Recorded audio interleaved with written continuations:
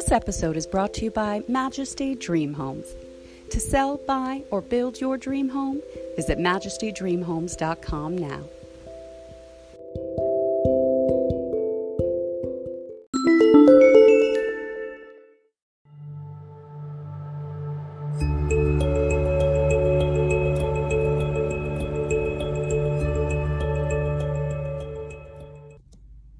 Hello, beloved children of God. We are back with Scripture of the day, reading Psalm 27:9. Hide not thy face far from me, and put not thy servant away in anger. Thou hast been my help. Leave me not, neither forsake me, O God of my salvation. Hallelujah.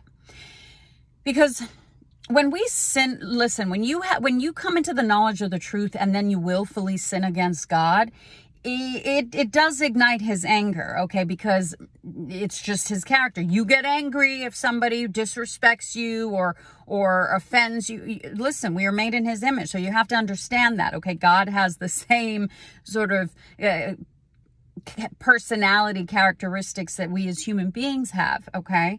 So this is the cry for the Lord not to put us away in anger, to have mercy upon us, to forgive us, to leave us not and forsake us, which he promises not to. But you must seek to always please the Lord.